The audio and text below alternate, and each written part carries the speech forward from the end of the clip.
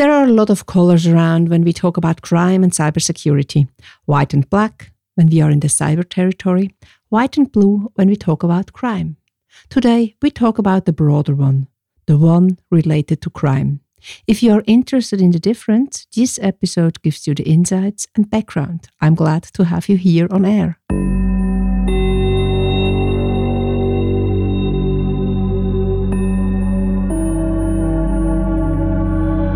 Corporate integrity, fraud, non-compliance, and cybersecurity. Would you like to understand the root causes, detect threats, and take measurements to protect the most precious assets? As a leader, you need to be prepared and stay actionable in the event of an incident. Sonja Sternemann talks in her podcast, The Human Factor. Corporate integrity matters. To leaders and entrepreneurs who want to have impact, foster corporate integrity, and act as role models. As an international expert for corporate governance and integrity, entrepreneur, and independent board member, she knows the challenges. Let her inspire you. Welcome back to this new episode of the podcast, The Human Factor, Corporate Integrity Matters. You might be a board member, executive or non-executive, responsible on C-level, an internal or external investigator, a corporate integrity counsel, or on your way there. I'm your mentor and sparring partner when it comes to corporate integrity with impact, founder of Corporate Integrity Concepts and the Corporate Integrity Academy, with the vision to protect and secure assets, reputation and actionability, yours and the one of your organization. Why? Because corporate integrity matters to all of us. Understanding the background of the terms often used are key, also in our environment of corporate integrity and all the related disciplines. Today, it is white-collar and blue-collar crime, a short episode explaining the root cause. Differentiating the terms white-collar and blue-collar crime is important when we analyze the fraud patterns. The fraud patterns are summarized in the fraud tree. In short, the fraud tree contains different key patterns like asset misappropriation, financial statement fraud, corruption, and bribery. These are only the key areas which will then have their sub-areas again with the different patterns. So that's just a short overview. And as you might have noticed over the last months, the patterns are evolving faster than the protection and prevention measurements on the fraud management side, for sure. But that's another story I will take up in one of the next episodes here. And of course, also the evolving fraud tree with its pattern is trained and discussed in detail within the Corporate Integrity Academy. But now, coming back to the importance of understanding the difference of blue and white collar crime. Not all of the fraud patterns in the fraud tree are just white or blue. There might be combinations.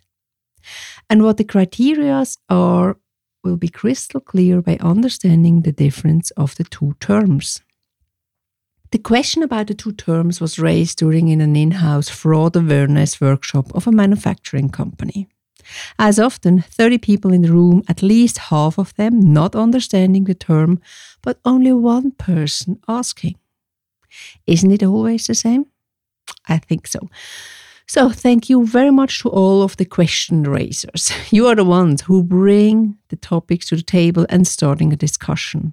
And by the way, if you have any questions you would like to have discussed here on spot, please do not hesitate to contact me, either via the social media channels or directly via email. You have all the informations. And if not yet, more about that, the details you will find in the show notes. For the listeners, which are the ones who must bring up the bad news and often being seen as the bad cop, the better your recipient is educated, the more effective are the discussions. At the end, we all want to protect and secure assets, and talking about fraud means saving at least 5% of your margin. Yes, saving and not spending. How does that work? The average loss based on fraudulent behavior each organization has per year is at least 5%. So we spend 5% just for covering the fraud cases. By educating and training the organization from the bottom to the top, we are on the journey of saving that money. We are saving your 5% of the margin. Education costs less than 1% of the financial loss occurred due to fraud.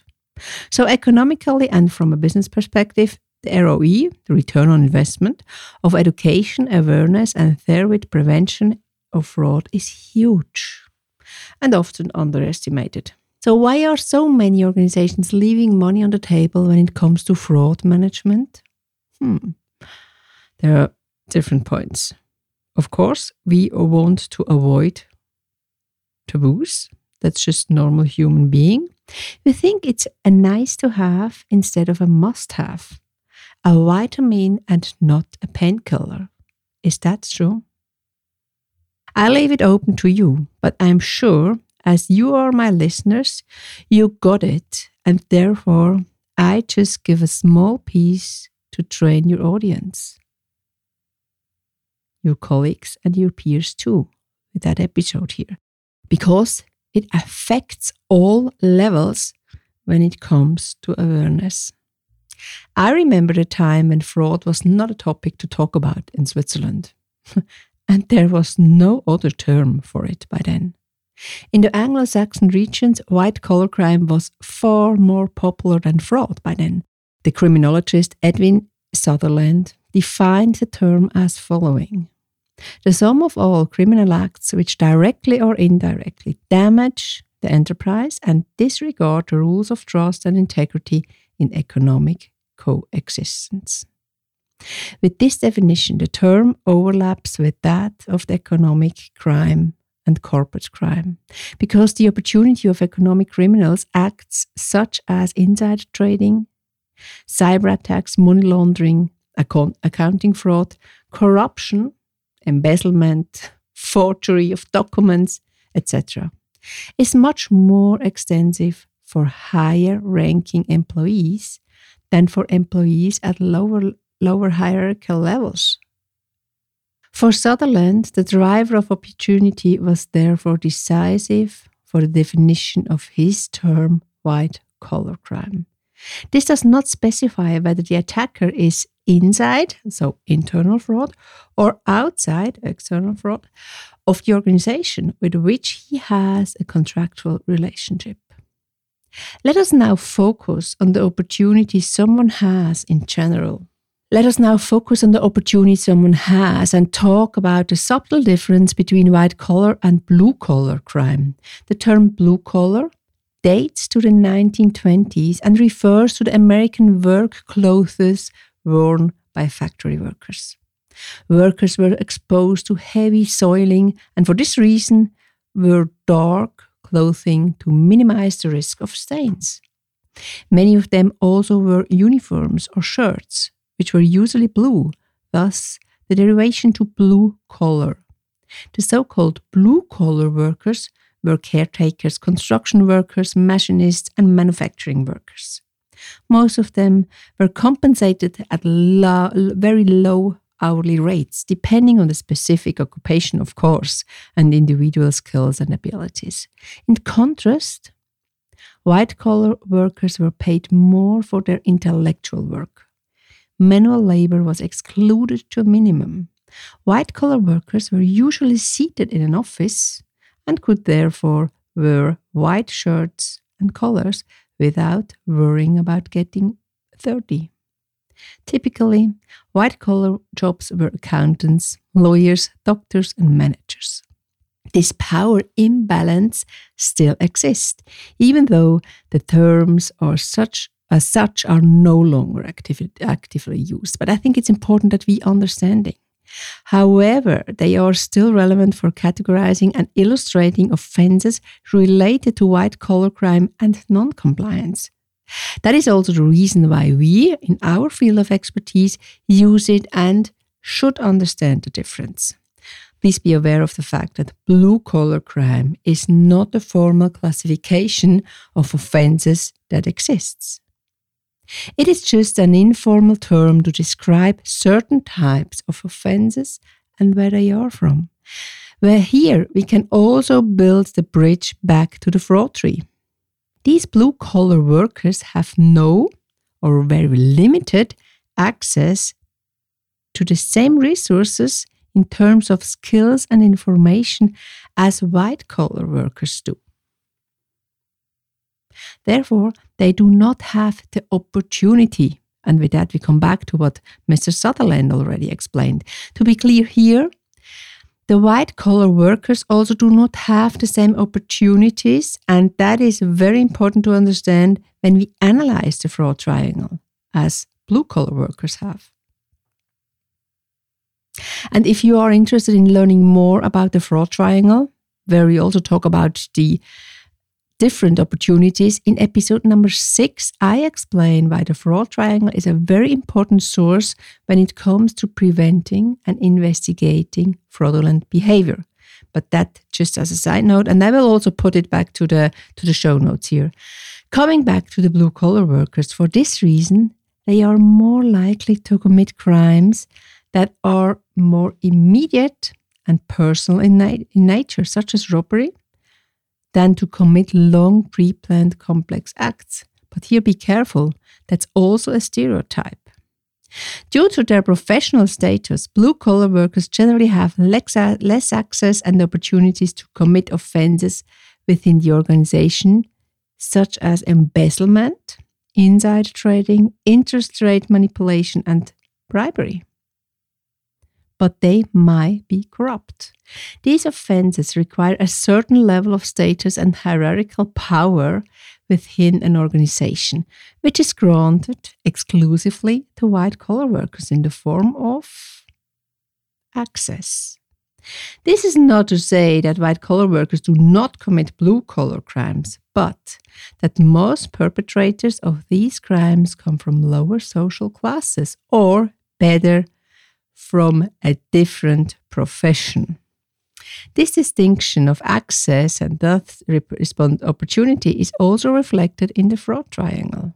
When it comes to the classification of fraud, I use the opportunity as one of the key drivers, if not the key driver. If I understand who has access to what, my hypothesis work becomes very effective and efficient. No matter what social class, I don't want to make that difference because it always depends on the access someone has. The former definition of blue and white collar crime often references back to the social classes, which is not what I support. Because I think, as already mentioned, that's not what we have to look at. We have to look at the access. Today, I'm convinced that it less depends on that. And also not on status than on the opportunity. And of course, white-collar crime is definitively more often conducted by the higher organizational level someone reaches. But the blue-collar crimes are conducted by those too. The more white-collar workers feel the pressure, the more also blue-collar crime drivers increase. The opportunities, pressure, and rationalization. The fraud triangle as the powerful tool in our daily work with humans. This was episode number 25 of The Human Factor, Corporate Integrity Matters. Following the belief, corporate integrity secures and empowers individuals and organizations. Would you like to learn more, meet peers, and getting qualified? So visit the website Corporate Integrity Concepts or Corporate Integrity Academy. Or do you think this podcast could be interesting for someone you know? Sharing is caring, and we are always happy to welcome your peers to our community.